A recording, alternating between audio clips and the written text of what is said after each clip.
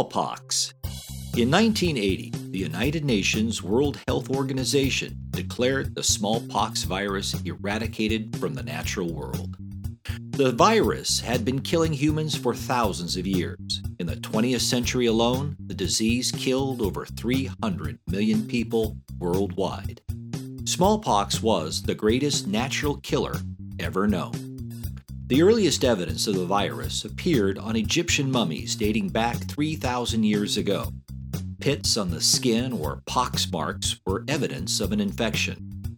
The disease spread throughout the Old World, killing millions.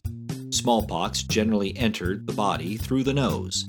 People became contagious once sores began to appear in the mouth and on the body. Approximately 30% of those infected died. Although the survivors were immune for life, the characteristic pockmarks usually left the victim's face and body permanently scarred. When Spain reached the New World in 1492, smallpox traveled with them, eventually spreading throughout North and South America, wiping out whole civilizations.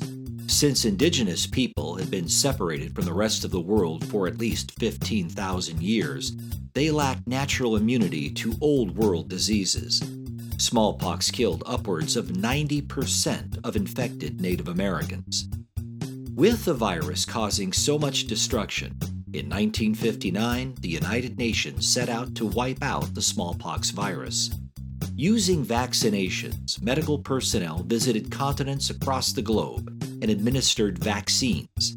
Slowly, the virus began to fade away. The last natural smallpox infection occurred in Africa in 1977.